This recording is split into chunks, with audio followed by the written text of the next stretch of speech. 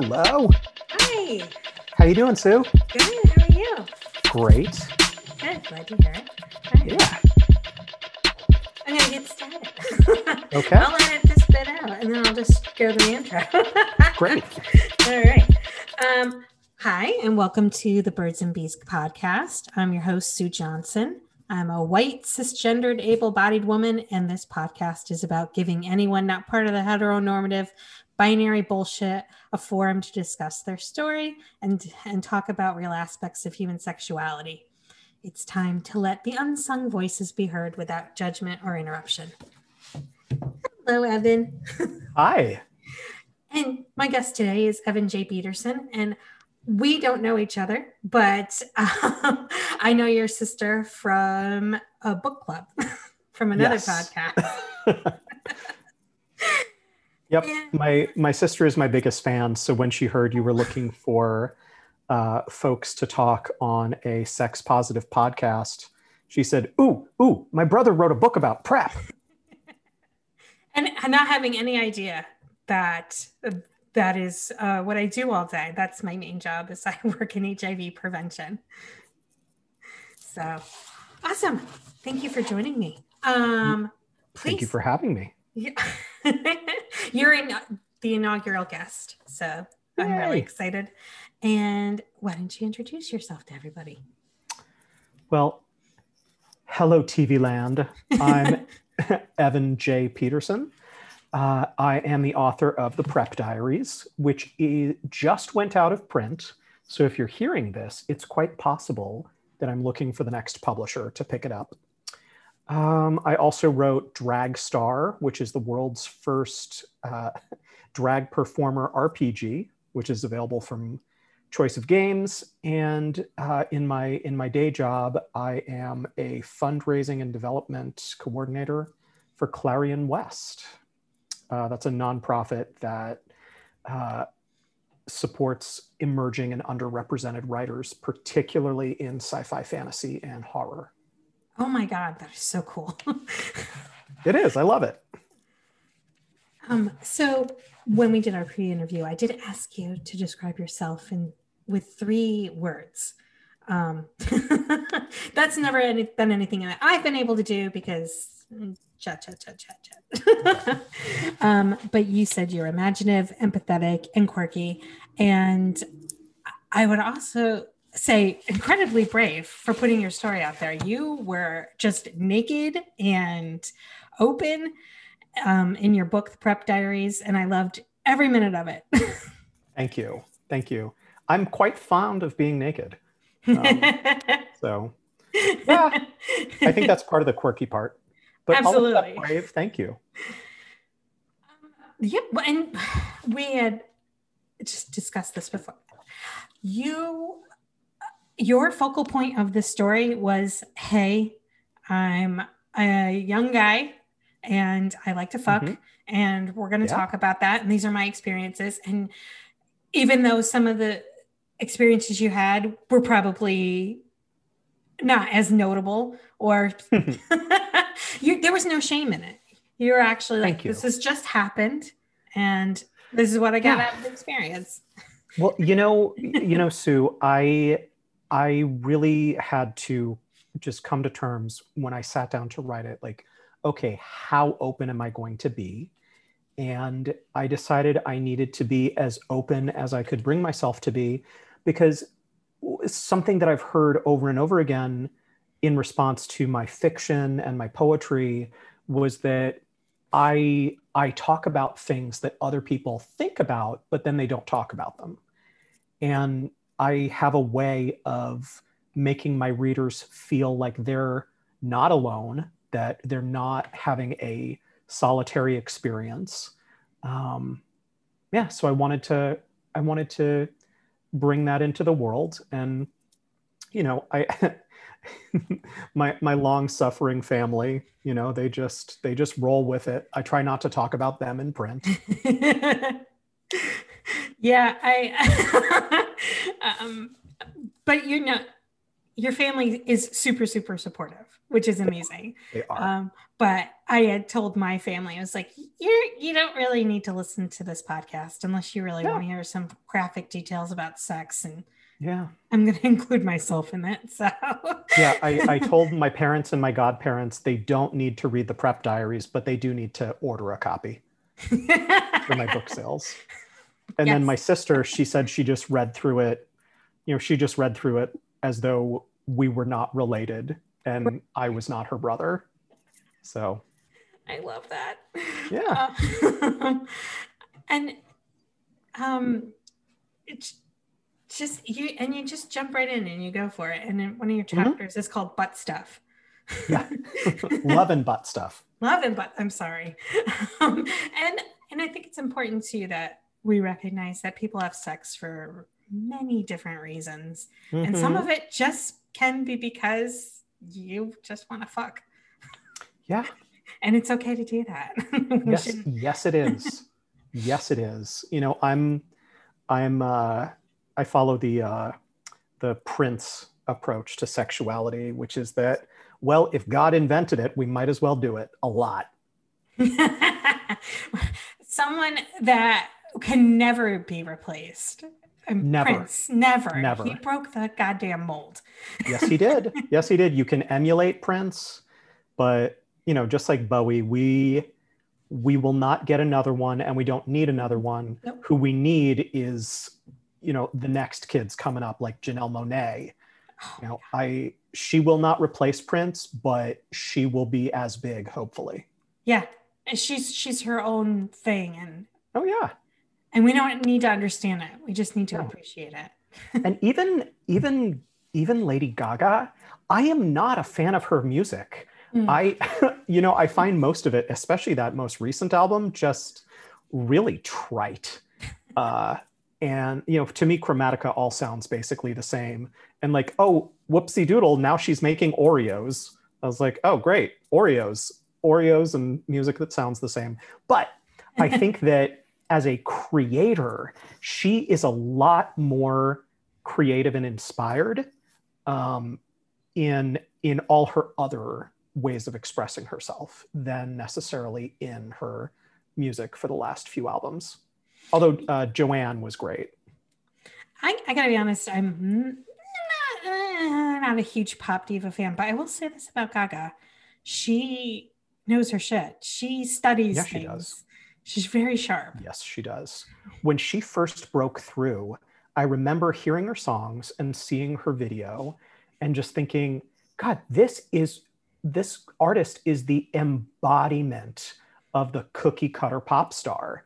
And then one day I realized, oh my gosh, and she is 100% aware of it. Mm-hmm. Her first album is just shallow as a contact lens, but she knows that. And that was the point, and then she starts doing things like Bad Romance and her whole, I'm not gay, but I play one on TV album that followed that one. Yeah. And, yeah. Anyway. Back to me.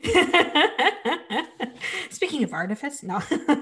How did you go from writing poetry and fiction to saying, you know what, it's time for me to tell my own story and be okay with it?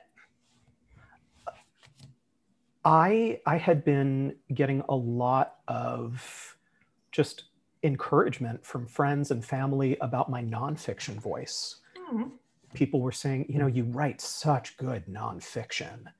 And my nonfiction and humor have been more popular than my poetry, than my horror and sci-fi fiction, much of which is available to read online.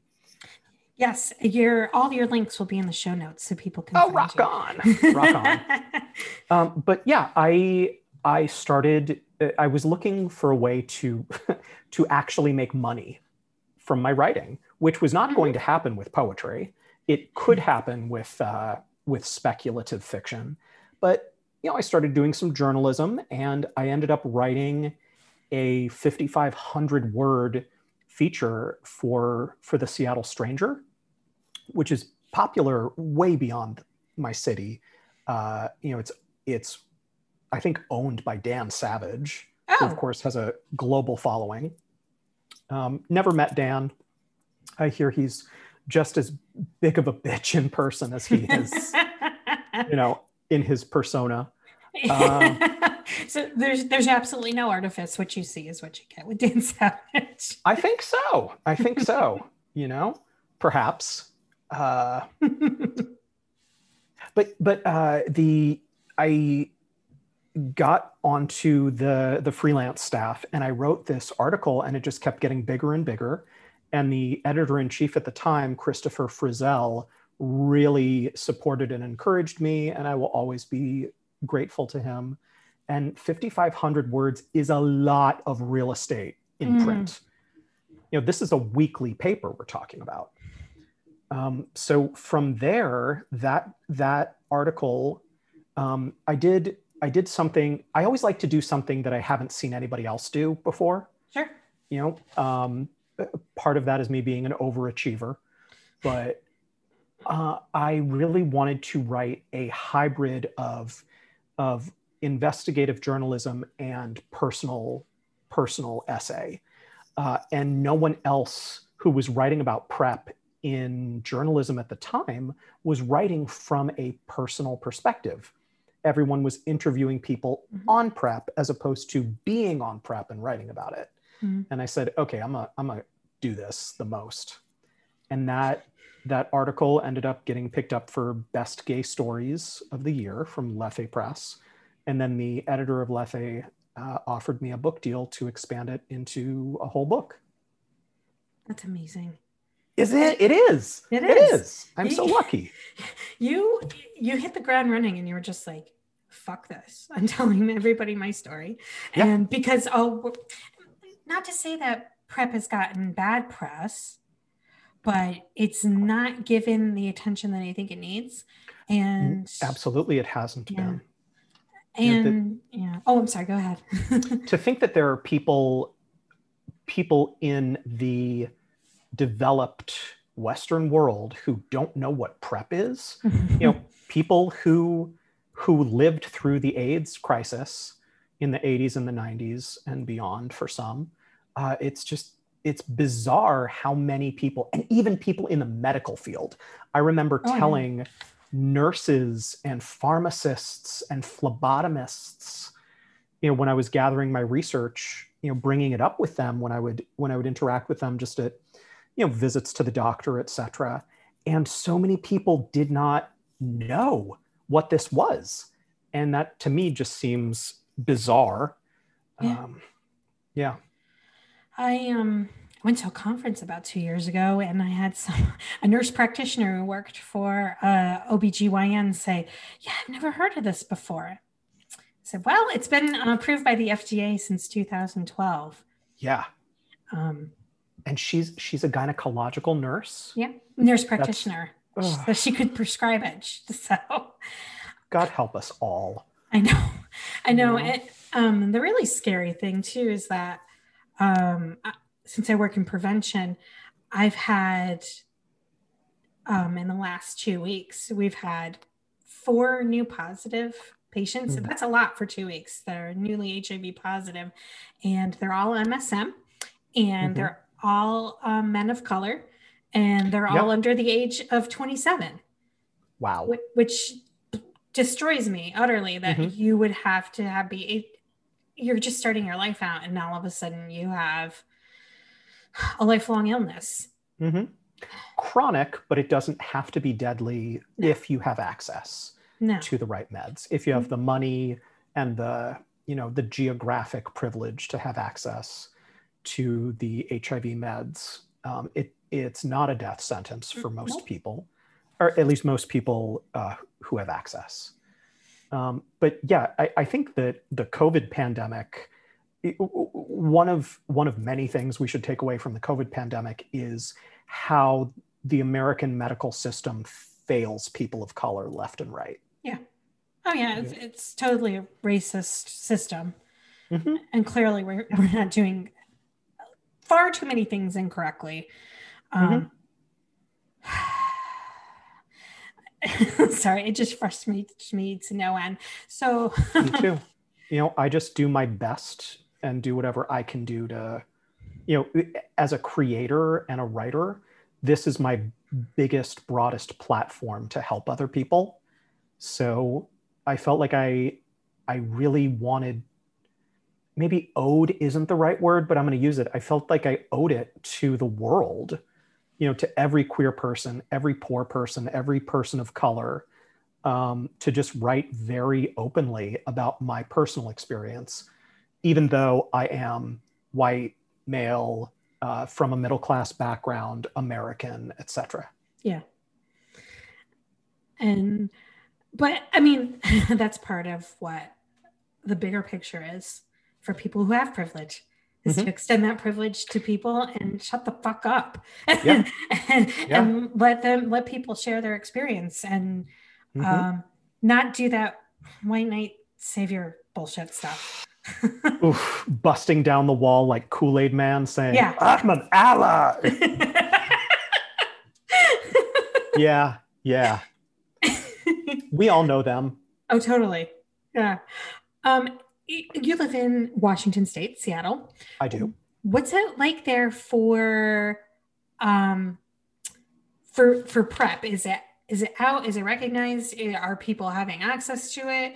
Is it, do you have to know somebody, or?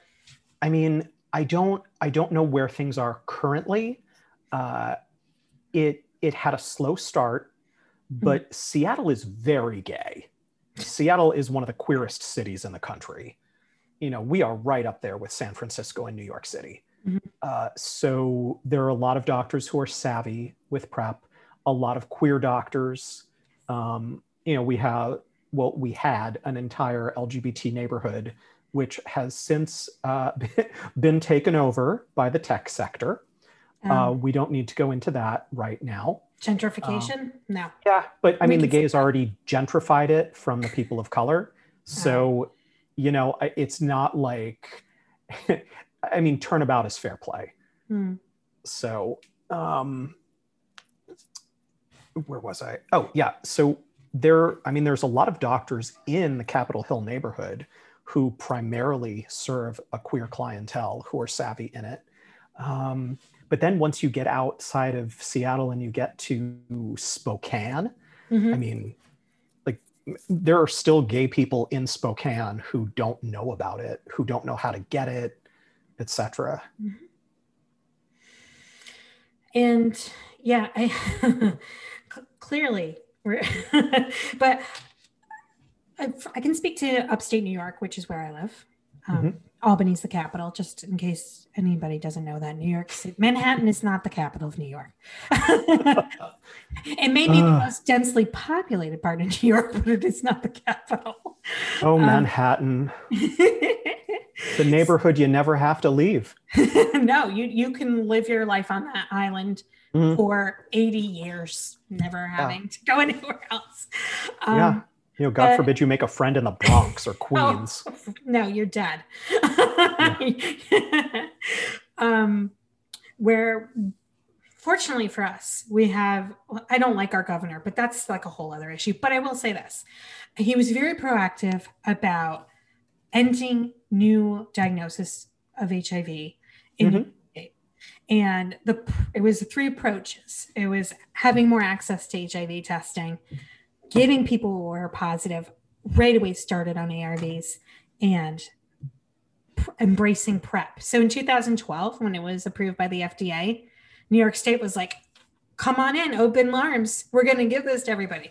But then they did this horrible thing where they were like, if you're gay, you're going to get HIV, you need to take this medication. Oh, you're a junkie, you're disgusting, take this medication. Oh, you're a prostitute, not even using the word sex workers, like prostitutes need to go on because they bareback all the time.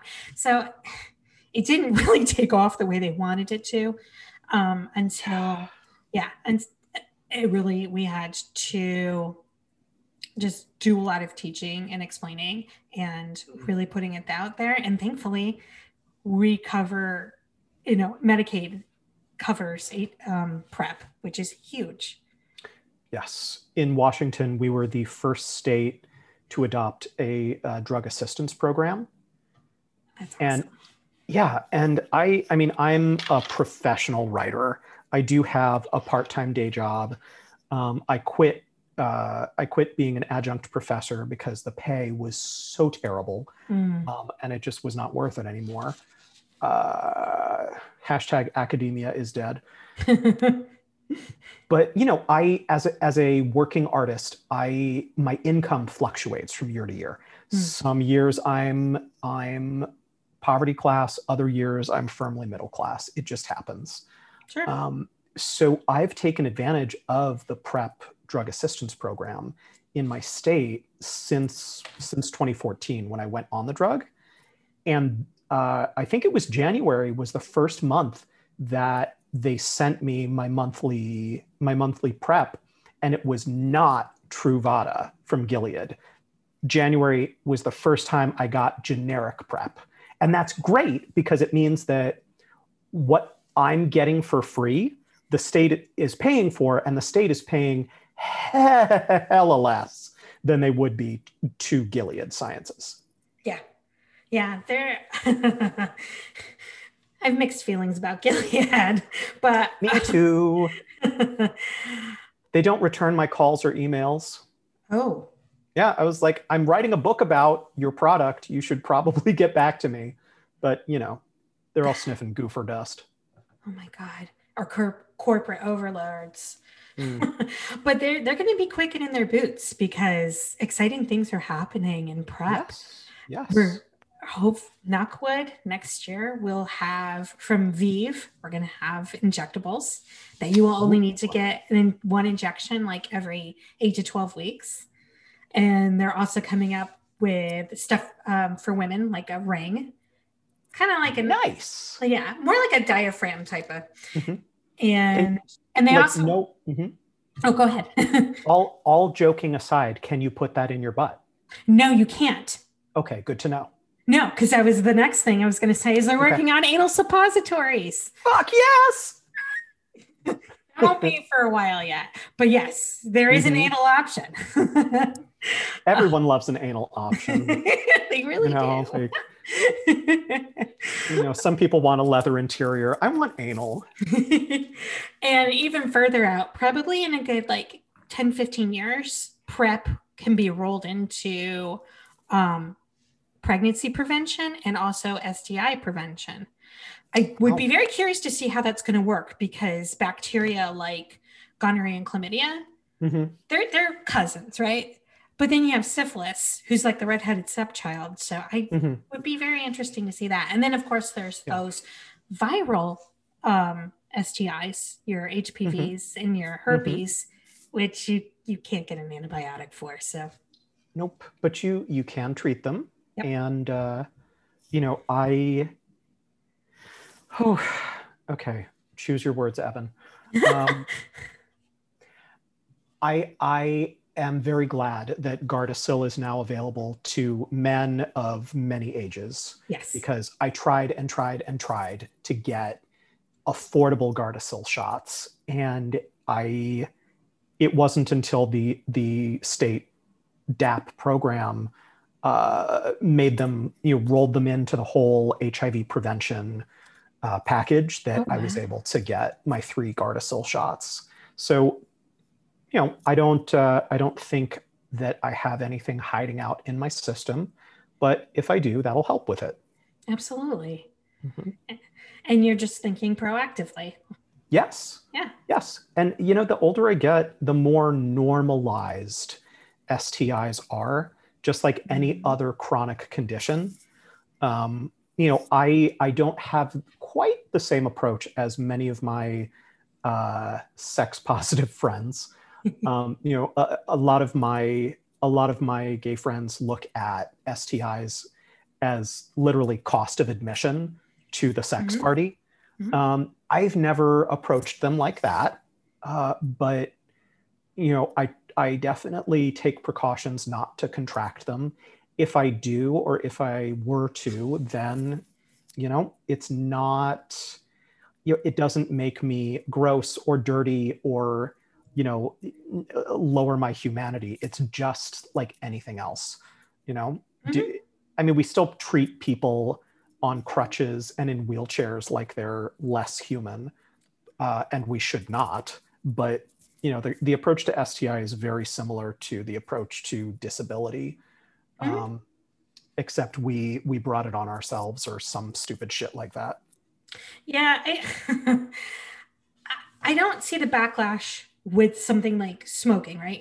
Causes cancer. My grandmother Mhm. died from lung cancer, but I don't remember anybody coming up to me afterwards and saying she deserved it. She smoked from the time she was 12 until Yeah. she died. So, Hmm. good riddance. Nope. I mean, I think some people do think that way, but, gladly they didn't, no one said that about your grandmother. No, not to my face Yeah. anyway. Yeah. but yeah, the stigma for HIV, first it Yeah. was we don't want in the 80s, it was like we don't want teenagers having access to condoms. Oh my God. And then it was, well, only gay people and junkies are getting HIV, so we don't care Yeah. about that. Uh, do you remember, have you read about when it was the 4-H disease? Yes, I did. Yes. I didn't read Randy Schultes' book, but I did see And the Man Played On, the movie that came out in, I want to say, the early 90s. Yeah. I just mentioned in passing how in the early days of AIDS, before they discovered HIV, or even Mm-hmm. I think this is before they named the condition Right. AIDS. Uh, they Scientists were calling it the 4-H disease, Yep. and the H's stood for homosexuals, heroin users, hemophiliacs, and Haitians. Right. Like, there is so much prejudice there. I can't even stand it. Yeah. It's like something you'd see on South Park where they're making fun Right. of systemic prejudice. But yeah. And then to call it grid after that, Mm, which really just chaps my ass. yeah.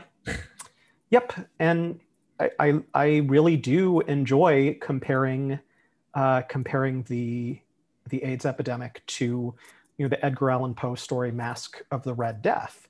You've got these people who are privileged, who isolate themselves from the rest of the less privileged, and the plague is ravaging the countryside. And the plague gets into their castle anyway, because of course it does. Yeah. Yeah. So this idea of not treating individual demographics for a communicable disease is just absurd. Yeah. It only I mean, takes one time. right. Everybody interacts with everybody. Yeah. Even people in Seattle, Seattle pretends to be so woke. Um, in January of 2020, those of us with our ear to the ground were hearing that businesses in the International District in Chinatown were suffering because people, tourists, but also locals, were afraid to shop in Chinatown for fear of the coronavirus that had broken out in China. And so, a lot of us were like, hey, if you can, make sure you go eat in Chinatown, patronize your local businesses. Owejimaya. I love that. Yeah, Awajimaya. Yes, I love Awajimaya. And I mean, that was before it hit the States. And when it did, it wasn't discovered in Chinatown. It was discovered in a mostly white retirement home in a different county.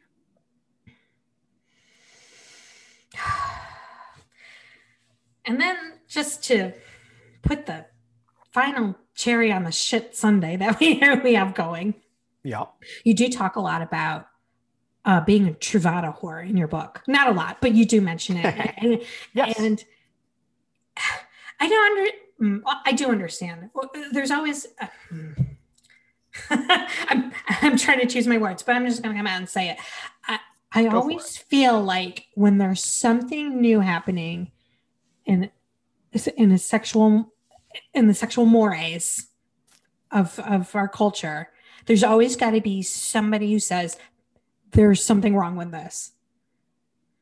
So, you're taking a preventative and now you're just like, oh, well, you must be a tramp. You must be just fucking everybody. And that's why you need this. And if you see it, it goes back to when birth control was made available and they wouldn't give it to single women. And then, and then it was, I don't remember what it was in the 70s, but in the 80s, it was condoms. And then it was trying to teach people in the 90s that anybody can get this disease. And then there was a lull, and then people stopped carrying. I don't know if it's caring or remember when everybody was wearing a red ribbon on award shows, and then that slowly disappeared. And then by like year 2000, nobody was wearing a ribbon anymore. You know, there's that cause fatigue. Yeah. You know, AIDS is out. Breast cancer is out. Autism is out. COVID's in. Way in. Yeah. But, you know, the people like to rally behind something. And when a cause is no longer sexy to fight for or against, it peters out. Yeah. And, you know, people, the epidemic started, you know, close to 40 years. No, it did start 40 years ago. It did. 1981. 81, yeah. 81. So, you know, people were just tired of it. And, you know, people who are living with HIV are real tired of having to fundraise. But yeah, it's just how things go in and out of vogue. Yeah, it's a shame. And we're not faced with people dying in the streets the way we were in the 20th century. No. By the year 2000, the meds, if one had access again, were a lot better at keeping people alive and looking robust. Yeah. And I want to say it was probably around 2005 where they really started having a different array of medications. Like they were really taking the time to look at people and figure out, or is there maybe drug resistance? And you have a whole just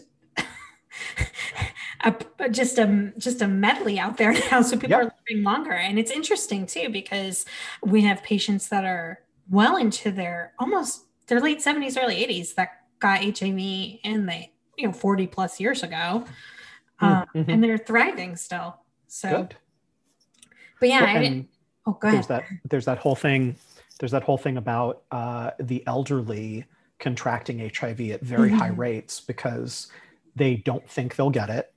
And, you know, some of those retirement homes, some of those retirement communities there's a lot of polyamory, you know, people's lifelong partners have passed away and they want to have girlfriends, boyfriends, etc. And there's a lot of partner swapping because, you know, when you get to be that age, it's like, well, why not?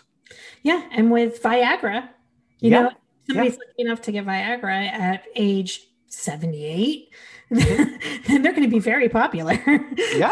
Yeah. So that's a whole thing. Yeah. Oh, can we go back to the hashtag Truvada whore? Sure, absolutely. Phenomenon? Yeah. So what really sunk in for me when I was interviewing all my sources was that, like, I knew PrEP wasn't going to make people promiscuous. You know, it doesn't rewire your brain. But people were already promiscuous and having unprotected sex or intermittent condom and condomless sex. Right. So, you know, PrEP is only a good thing. PrEP does not encourage promiscuity. People who are already promiscuous take it so that they're not contracting or infecting others with HIV. Yeah. It's just you're being proactive about your health. You care enough about your health to not want to risk getting HIV or giving it to somebody else. And yeah, it really saddened me that people within the own LGBTQ community were like very anti-PrEP and judging people, their peers.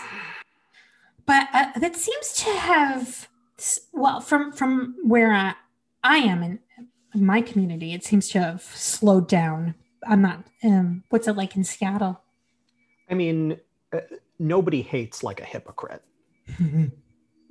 and by pointing our disgust and derision at others, we give ourselves a reprieve from taking out our own trash.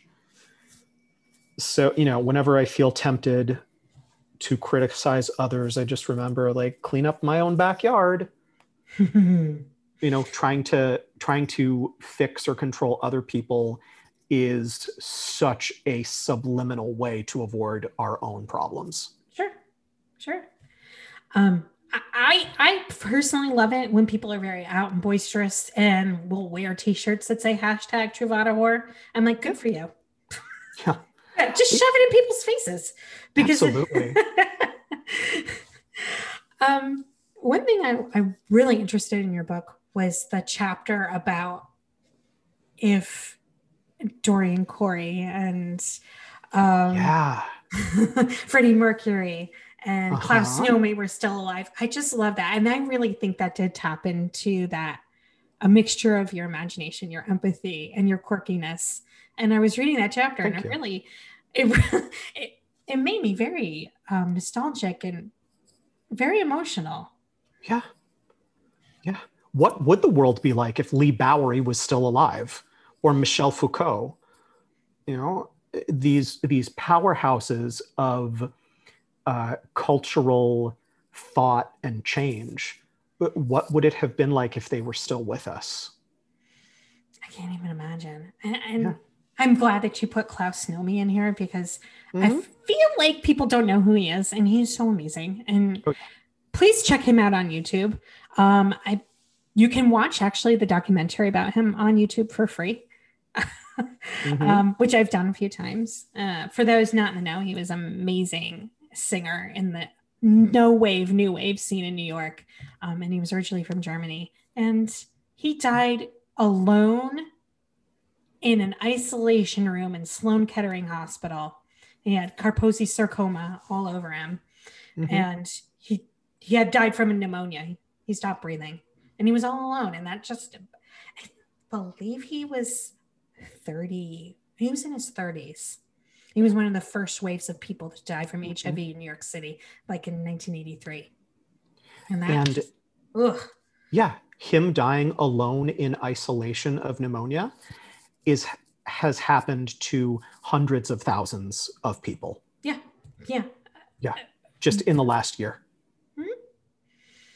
So, I don't mean, like, I think that we can focus on the individual when we want to build empathy. It's easier to focus on an individual than it is to focus on statistics. Because when 500,000 Americans are dead, it can be hard to conceive.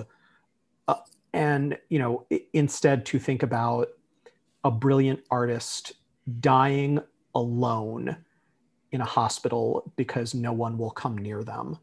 That's unfortunately a lot more powerful than the image of numbers on CNN. And it's a sobering thought.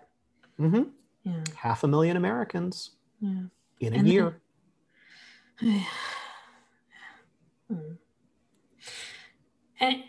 And to think that, I feel like too, what's going to happen. I've seen it. I think our rates of HIV infection are going to go up because people got fatigued from COVID and isolation and quarantining. So we're going to see an explosion. We've already had a huge uptick in gonorrhea and syphilis in the Albany area. I bet. And it's all been throat and rectal. Actually. Interesting. Yeah, lots of throat gonorrhea, which just FYI, you don't necessarily have symptoms for that. So it's just good to get checked out. I always get a throat swab when I go in for my quarterlies, Yay. You're lucky. You're lucky because not a lot of providers will do that. They're very uncomfortable. They're just like, here, pee in a cup. Well, you know what? Statistically, you can miss up to 25% of gonorrhea and chlamydia, either rectally or in the throat. Again, the medical community is failing minorities. Oh, And yeah, and I've had providers, I do education in the state, and I've had providers tell me, you know what, I just don't have time. I got to see 16 patients. I'm like, how hard is it to swab? You don't even do the throat swab. The nurse does that. And patients can use their own self-swabbing, whether it's vaginally or anally now. It's very easy to do and much more comfortable, pleasant experience for the patient. I always swab myself. I never want someone else to swab me. First of all, weirdly intimate. Secondly, it just like, if I'm doing something uncomfortable to myself, it's less anxiety producing. I did relent and start letting medical staff do my COVID test. I did the first one myself, and that was horrible. And then I was like, you know what? I just want to let them do it because they'll probably be quicker and more accurate. So. Yeah. And literally takes maybe half a second to do.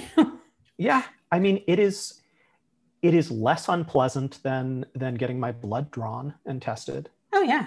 Yeah. And you actually get better results if you self-swab because you're not as nervous. Well, for STIs or also for STIs. Okay. But yeah, I mean, same principle. Yeah, I mean, I can get a cotton swab way further down my throat than a nurse can. I love all your mentions of horror movies in your book. I'm a horror fanatic. It's interesting that my two most noteworthy projects so far are nonfiction about sexual health and an RPG about drag queens and drag kings. But yeah, I am so enamored of the horror genre. Was that from when you were a child, or did you suddenly like it? For it? I always loved monsters. And even now, like if there's a movie where you don't see the monster, such as the Paranormal Activity movies or Blair Witch, or if it's a person inflicting torment on other humans, these movies are not movies that I need to see. I need to see the latest installment in the Alien franchise, and I need to see the werewolf movies and the squishy cosmic horrors. These are what I need in my life. I actually am a later in life horror fan. When I was a kid, I watched Poltergeist, and it scarred me for life. Of course, I was 6, which yeah, Poltergeist is terrifying for children. Absolutely. Excuse me. It flipped the genre because when you think of a horror film, you think of an isolated, scary place where everything is happening at night. Where this was the suburbs, and all this terrifying shit was happening during the day. Yes, and I mean the late 70s and early 80s were the time when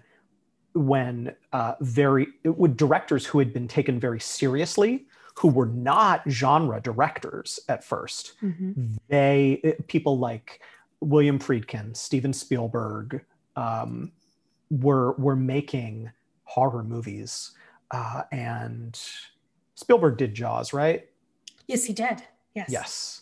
And Poltergeist was made by Tobe Hooper, who, I mean, he started with Texas Chainsaw Massacre, so he's firmly embedded in the horror genre. But yeah, it really brought it brought the genre to be taken more seriously. Yeah, and if you, just to bring it back to a queer perspective, if I may, if you think about Gods and Monsters, I can't remember who Ian McKellen was playing. He played James Whale, director of Frankenstein. Yes. And Bride of Frankenstein. Yes. And God bless Ian McKellen. Right? That man is just unapologetically himself, and we love him for it. Yeah. And then if you think about the Carmilla and the vampire lovers and horror's always been queer. Yeah, it totally has. People are afraid of queer people, And queer people we do tend to be very attracted to horror. Not all of us, of course, that's a broad blanket, but I know a lot of horror queers, and it's the outsider thing. In horror, the monsters often win. Yeah. And we have the straight people who are scared. They're going to get infected by the monster.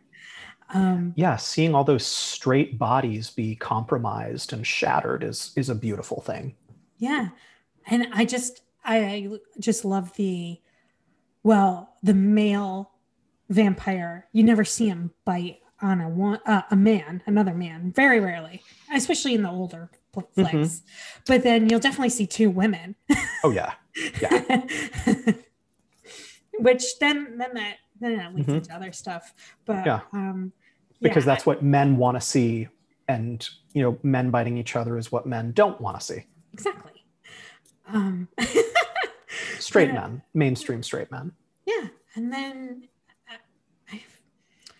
but then if you think about it, Tom Cruise firmly in the closet, obviously. And when he was the vampire Lestat in the Anne Rice movie, you can't help but think about the irony behind that. Right? Freely biting men, children. Well, and Brad Pitt, like the two of them necking in that movie is glorious. Oh, I know. Fuck. Oh. There's so many things wrong with that film, but that was and then perfect. Then they adopt a kid together. I know. It's just wonderful. And Anne Rice, of course, knew what she was doing. They're supposed to be a same-sex couple. Yeah. That was always part of it. Always part of it. Yeah. She's fascinating. And she is. She, for those out in podcast land who don't know, so Anne Rice went back to Catholicism later in life and was writing about the years of Jesus's life that are not in the standard Bible. Whoa. Yep. So I guess between 18 and 33 are the ages we don't see Jesus in the Bible. I don't know. I was raised half Jewish and half wolf. So an all man. Yeah. But she then left the Catholic Church again over their treatment of queer people. Her son is gay. Yes. So many of her friends and fans are gay or trans or bi, etc. And I mean, she had been writing queer fiction for decades. And BDSM as well. She's a big part of the kink community. Yes. Highly, highly recommend the Sleeping Beauty series. That's one I haven't read from her. I read that when I was 14. I probably shouldn't have. I mean, I read Exit to Eden at about that age. And I was like, oh. God, I totally forgot she wrote that book. Yes. Exit to Eden's fantastic. Not the movie. No. There are no jewel thieves or bungling cops in the book. That was all added for marketing because you can't just have Dana Delaney whipping what's that hot Australian guy's name? Not Guy Pearce. No, the other guy from Strictly Ballroom. I don't remember his name. You know what? It doesn't matter. Yeah. I'm not even going to Google it. I don't care. But that man was smoking hot. Yeah. And in the book, he is very much bisexual. She orders him to fuck another man, and he does it with gusto. I am going to have to put that on my queue to read. Oh, it's good. It's good. And it's something that I still don't think exists, which is, there's this magical fuck island where people go and they assume roles of masters or slaves depending on their own preference. And so, you've got people of privilege who are voluntarily becoming slave staff on the island. It's just gorgeous. Okay. I mean, I might remember it a bit too nostalgically. Now that I've been through grad school, if I went back and read it, I'd be like, "Ooh, okay, racist, misogynist, classist, okay." A lot of white people in these books. Yeah. Although I think a lot of times some characters aren't raced. I like to have a That's mix true. of raced and unraced characters in my Yeah. stories.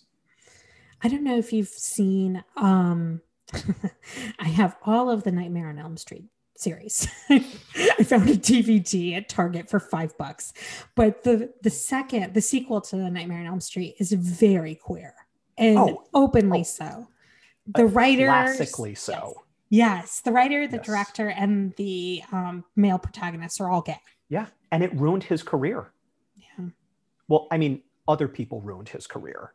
And have you seen Scream, Queen? No, I haven't. It's a documentary about Mark Patton and what happened to him after Nightmare on Elm Street came out, and his lover that he was living with, I think, died of HIV. And just the studio and the people behind it disowned the picture. And a lot of people blamed Mark Patton for making the character too gay, when clearly he is not the only person in on it. Too gay? I don't understand that. Too gay? That is just some coded bullshit. Yeah. At what point didn't the director say, "Hey, Mark, could you play this a little more masculine?" I suggest anybody who's listening to this, please watch it. It is so good. Freddie's only in it for like 10 minutes. Yeah. But just the struggle that you see the protagonists go through is just amazing. And his little sexy dance at the beginning of the film, and things are hitting him in the ass. I was tickled to see that one of my favorite pop stars, Bright Light, Rod Thomas, he did a series of EPs called Cinematography. This was after he released his album Choreography. He did the Cinematography series, and he would cover different film themes, and he totally covers that song that Mark Patton is dancing to in his bedroom in Nightmare on Elm Street 2. Okay, I have to find out more about this because that is glorious. Now, hold me, touch me all night long. I love that. Okay, Sue, it's been almost an hour that we're talking, but yes. I don't want to leave without anything juicy unsaid. So is there anything else you want to talk about? Okay. Yeah, no, just to dig a little deeper. Dig as deep as you want to, my friend. Are you coupled? Are you looking? Are you settled? Thank you. I am currently dating someone. So I don't think we're at the point of saying coupled quite yet, but that appears to be where it's going. Yeah, I mean, who knows? But yeah, I am seeing someone really special, and I would love to stick with him for a long time. Lovely. Are you pro monogamy or not so much? I'm pro whatever people want for themselves. Okay. I like the idea of monogamy for myself. To each their own. I think I am just too fucking busy to have more than one boyfriend. Right. Like that just seems like a lot of putting out emotionally. You read my mind. Yeah. Polyamory for me is just exhausting. I questioned monogamy when I was younger and in a different headspace. And I thought, I know who I am as a person. I'm an air sign. I'm a Libra. Yes, I believe in that shit. I don't know why. I was raised Catholic, so maybe it's that feeling of taboo. And I'm a Pisces, so I wanna sleep with everybody. Yeah. And you're the most chill sign too. You're just like, I'm gonna swim here and it's gonna be cool. Yeah. But I really was like, maybe monogamy is not our natural state. But then I was like, I can't invest in too much emotional stuff with. it's hard enough to balance my relationship now, but to add other people in the mix, I'm just like, that sounds exhausting. Yeah, I think at this point, I mean, sexuality grows, it waxes and wanes, it's very fluid, even for men. We have this idea that women's sexuality is changeable and men's is fixed. Yeah. I don't think that's necessarily the case, but I'm at a point right now where I like the idea of monogamish, where, two people are only with one another, but, you occasionally pick up a friend for a three-way just to keep things hot and interesting. Totally. I'm down with that. Yeah, as long as you're open and honest. Yeah, of course. Yeah. What drives me crazy is when people in non-monogamous relationships cheat. It's such a cliche. Yeah, like you have that freedom to fuck other people. Why would you do it behind your lover's back? Why? Yeah. Why would you do that? Yeah, I you know what? From what I've seen, I'm not personally in an open relationship. It's just the way I was hardwired, and there you go. I'm glad people can be in multiple relationships, but anytime I've seen somebody cheat or heard about it, it's always a straight white guy who ends up falling in love with a very fluid woman who then ends up leaving them as well. So then they end up with nobody. And I have to laugh just because, ha ha ha, on straight white men. Some folks just are not wired for monogamy. No, they're not. And so, I think the real, if I may use this loaded term, I think the real sin is deceiving your partner, breaking your partner's trust, etc. If you're a person who doesn't like monogamy, I think you need to put that on the table, like date 1 or 2. Yeah. And I want to know on date 1 what this person's down for. Yeah, and I think with younger generations, that is going to be so much easier for the kids coming up. Oh my God, Gen Z! I don't even know what they're going to do to gender and sexuality next. It's going to be delightful. Yeah, it's going to be just a big buffet, I think. and I just, if I have any wisdom to give younger queer people, it is that light-skinned people should not wear a dark lip.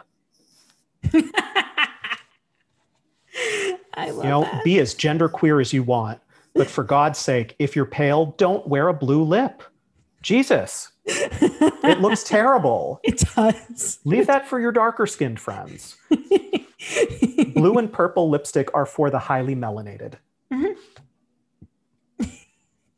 And if you're blonde and towhead, you can't pull off the magenta. It makes you look sallow.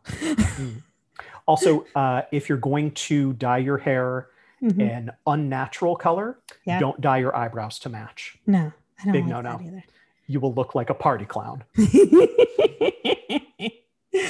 Well, thank you so much, Evan, for joining me. You're welcome. Thank you for having me, Sue. It is my deep honor to be a guest here and to kick off your podcast. You broke me in gentle. I appreciate that. Yeah, that's what I do. Let people have a chance to know where they can find you and your work. Well, most things that I've written that are available online are linked via my website, evanjpeterson.com. And that's just letter J, my middle initial. And then I have a pretty cohesive brand. Twitter is at EvanJPeterson. And my Insta is evan.j.peterson. My naughty NSFW Instagram is at FagPlanetX. You have a secret naughty. It was a Finsta at first when I was teaching, because, being in academia, you need to watch what you say and where. Yeah. So, if I wanted to repost a meme or something that I knew was bordering on prejudiced, I was like, okay, I need to have, anonymity here, or even something that is like wildly sexually explicit. Yay. Yeah, you know, and I don't like, I try to be very careful what I put out into the world. I don't want to spread misogyny or homophobia, transphobia, racism, etc. But sometimes I find a meme and I'm like, that's fucking funny. Well, and I will be putting a link to everywhere you can find Evan J. Peterson. Thank you. And thank you for joining us. And please rate, review. Feedback helps us get better. We want the Birds and the Bees podcast to succeed. And you can, if you are interested in telling your own story or giving me feedback, don't say I have an annoying voice. I know I do. There's nothing I can do to change that, but there will be other things that I can change. You can. I don't think you have an annoying voice. Thank you.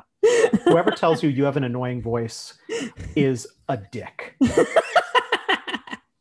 A mean-spirited dick, not. Yeah. Yes. Oh, I've been interviewed by people with far more irritating voices than yours. Thank you. But that's not my place, you know? More power to them.